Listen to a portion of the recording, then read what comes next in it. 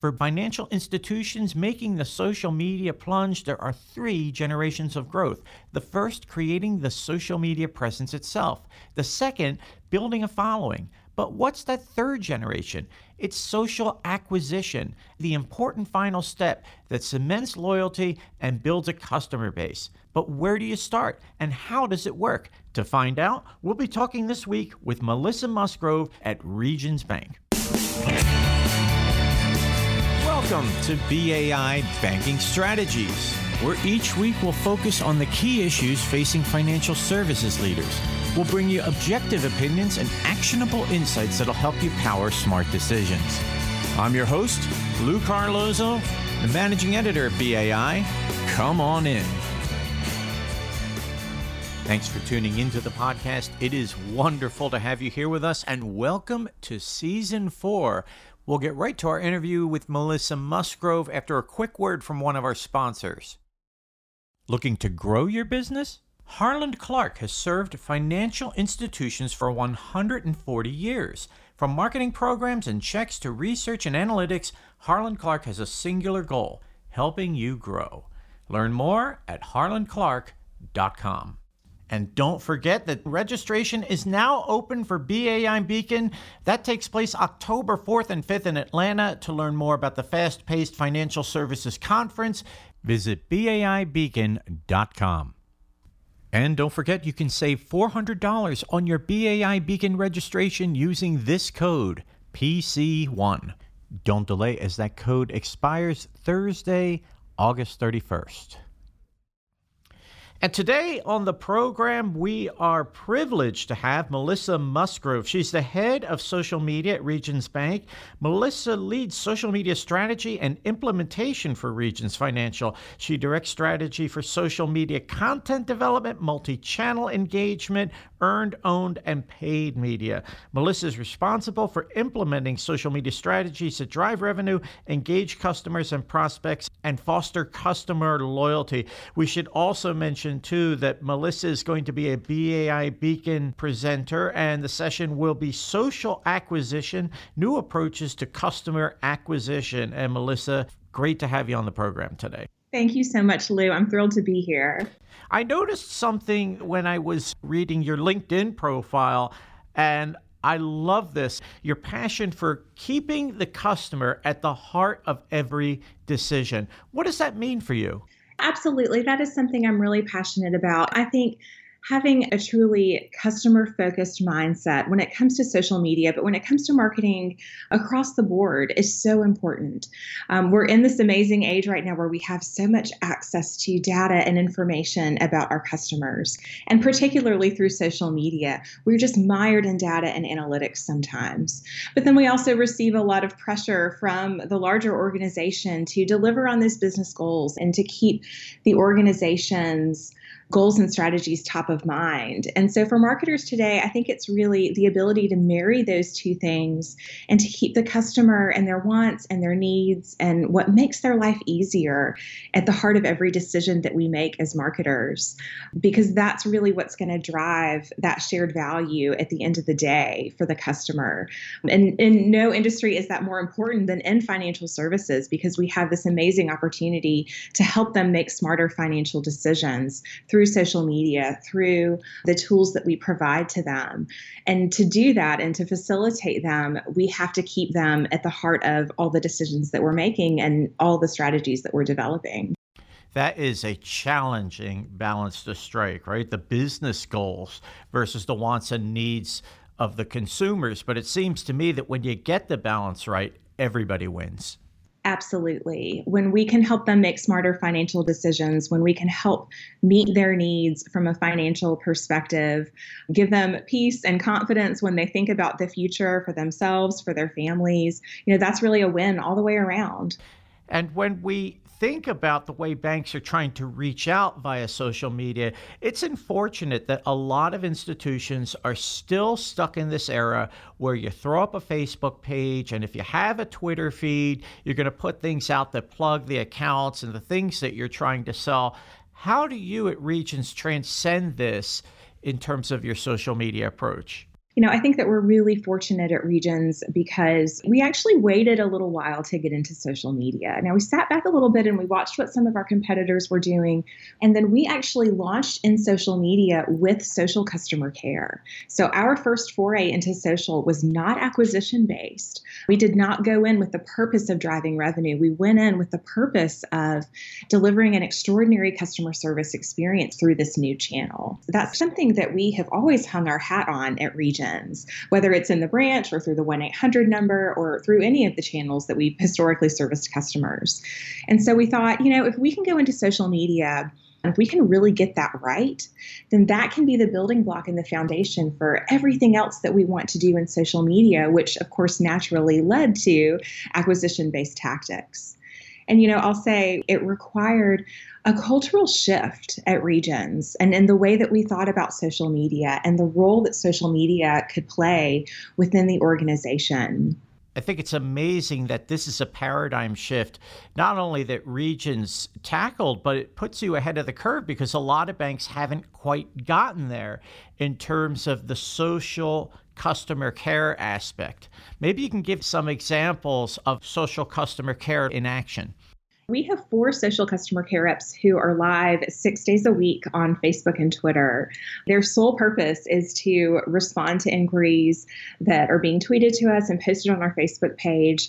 And we see a little bit of everything. We see customers who are coming to us who want to grow their relationship with Regions. Maybe they have questions about products or services. Sometimes they have complaints. We see a lot of escalated issues in social media. So those 4 social customer care reps are really equipped with all the training and all the tools that they need to take that inquiry from start to finish. Those social customer care reps have a huge amount of knowledge and customer-facing experience with Regions as well. So we take that role really seriously internally because we see the impact that they have, not just on the customer that they're assisting, but on the broader social media audience who is looking at how they interact with customers and how they post and what they say, and making judgments about our brand based on that. And certainly when it comes to responding to needs, there's this larger issue of social media that it's not even what it was a few years ago. And a few years from now, it's going to change dramatically. You could just look at, for example, the rise of Instagram or other forms of social media that are bubbling under the surface and promise to really hit it big. How do you stay on top of it? And how does it affect what you're doing? It definitely affects what we're doing every day. I look back at the platforms that were relevant when we launched social media at Regions over 7 years ago, and some of them aren't as relevant anymore. But for us, there are many other channels that we're on now, like Instagram, for instance, that we weren't pursuing. So I think it really requires a social media team to always be on top of those changing trends, to always be on top of the industry, to be looking at the emerging platforms, watching them, watching what other brands are doing on them, and then stepping very carefully and in a very calculated way into them when the time is right. And I think it's also a question of resource allocation, because there's certainly some social media platforms that are booming right now, but we might not feel like they're a good match for our customer base and who we want to reach and what we want to accomplish in social media. So not everything that's popular is relevant. And I've heard you speak, Melissa, about the tie-in between engagement and acquisition with social media as the bridge. There's no question that banks have the engagement side, right? But they don't always get the rest of the picture realized. Tell us what you've learned about that combination. I think that's definitely a struggle right now for a lot of banks and financial institutions. Maybe they're active in social media and they're achieving engagement. And they're going to their executives, they're going to their leadership team, and they're saying, look at this great content that we're putting out. And we've gotten this many likes, and we've gotten this many engagements, and we've gotten this many fans and followers. And wow, look at these great big numbers. We're doing great. But at some point, that executive team is going to look at you and say, so what is all of this worth? Because engagements and likes and fans and followers are great. They are the stepping stones of a social media strategy and program. But the ability to connect those strategies and those fans and followers and that engagement in a way that drives loyalty and drives acquisition is that next step. And that's what I'll be speaking about at BAI Beacon, strategies that drive loyalty and that can help translate that engagement into acquisition. We are going to have people listening wondering how they can enact some of the best practices you have. They might come to you hypothetically and say, Melissa, how do we get this kind of effort off the ground? What would you tell them? Yeah, that's a great question. I think oftentimes in financial services, we see different organizations, different companies who, they've thrown up that Facebook page, they've thrown up that Twitter property, but they don't really have a long-term strategy in place, and they're not really driving acquisition or even effectively delivering service through social media. So I think the most important thing is to go into social media with something that you know and something that you're good at and a content strategy that's really going to move the needle. Oftentimes brands, particularly financial services, go into social media just wanting to talk about themselves and to sell someone a checking account. Those aren't the message that really resonates with people right off the bat. To me, social media is really an ecosphere that you have to cultivate. And at Regions, we do that in a huge way through advice and guidance. And it's offering helpful information. It's offering helpful tips, whether that's through videos or infographics or short tweets or links to regions.com. We do that in a variety of ways that are engaging. And so I think for financial services organizations that are looking to do more in social, it's really finding that area and finding the passion point of the customers that you want to reach and speaking to that passion in something that you're an authority on. And certainly when the passion of the customer or prospective customer meets the passion of someone who's running a social media operation at a bank, really incredible things can happen. Melissa, your insights have been spot on today, and want to thank you for being part of the podcast. Thank you so much for having me. This has been fun. Melissa Musgrove is the head of social media at Regions Bank. Be sure to look for Melissa on LinkedIn and check out Regions' social media presence via Facebook and Twitter. And here are 3 key takeaways from today's podcast. Number 1, make social customer care the foundation for everything you want to do on social media. It's about delivering a great experience, getting it right, and interacting with customers in a way that not only bonds them through social media to you, but also shows them that you're working actively to be part of their financial experience. Number 2, social media moves fast, and social media users expect a quick answer to their inquiries, sometimes within an hour. Having a staff on hand that can quickly address customer inquiries is a big step in the right direction. Remember, the impact of social media is that other people will be watching what you do. And when you handle problems efficiently, seeing them through from beginning to end, you turn disgruntled customers into happy ones and the people watching into impressed observers. And number 3, while smart banks often master the social media game in terms of engagement, acquisition is the final link that makes it all worthwhile. The number of likes you get on Facebook or the followers you attract must ultimately be linked to driving loyalty and acquisition, because that is what makes the effort and the expense of social media worthwhile. Now, this word from one of our sponsors. Do you strive to continuously deliver exceptional customer experiences yet struggle with accelerating technology demands? Then you need a partner that helps you adapt as fast as your customers' expectations. For more than 30 years, Pegasystems has been helping banks build for change to ensure consistent, personalized, and relevant interactions. Pega delivers real CRM with real automation, real intelligence, and real results. Visit pega.com to find out more.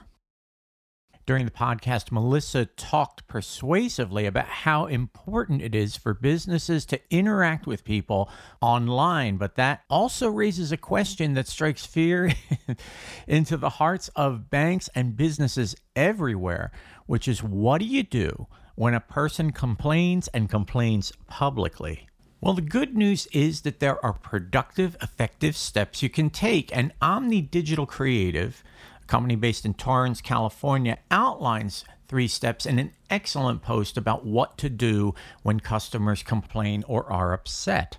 First of all, they say respond quickly. And here Omni cites an Edison research study that says 42% of customers expect to receive a response to their customer service question or complaint in less than an hour. Think about that. Nearly half, and they want that attention within an hour. Second of all, personalize your response. Frustrated customers, they write, do not want an automated response. They want a response that is genuine and addresses their unique situation. Going the automatic route can cause customers to feel like you're not valuing their complaints, leading to more resentment. It's the social media analog to, your call is very important to us. Please continue to hold. And number 3, provide updates. And this actually may be the most important point of all. If a resolution will take time to accomplish, or you need more time to work something out on your end, let your customer know, right? It is one thing to say that you're on it. It is another thing to be the customer on the other end. And we've been there, hanging on, waiting for a solution, waiting for feedback, waiting for anything. Keeping your customers in the dark can lead to more anger and frustration, they write. Customers do not want to keep following up on an issue or a problem and would prefer honest and open communications, even if it's not exactly the answer they would like to hear. So honest, open, fast. These are values to live by, especially because, as Melissa observed, when you are engaging in customer-facing activity on social media, thousands and thousands of people are watching you. And what you want them to see is you turning a disgruntled customer into a delighted one. Thanks again for tuning into our podcast. Be sure to check out our ever-growing archive of podcasts at BAI.org. And as you check out our archive, connect with BAI on Twitter, LinkedIn, and Facebook to stay up to date on BAI's latest and greatest. Be sure to tune in next week when a new podcast goes up. I'm Lou Carlozo, the managing editor at BAI. We'll see you soon. So long.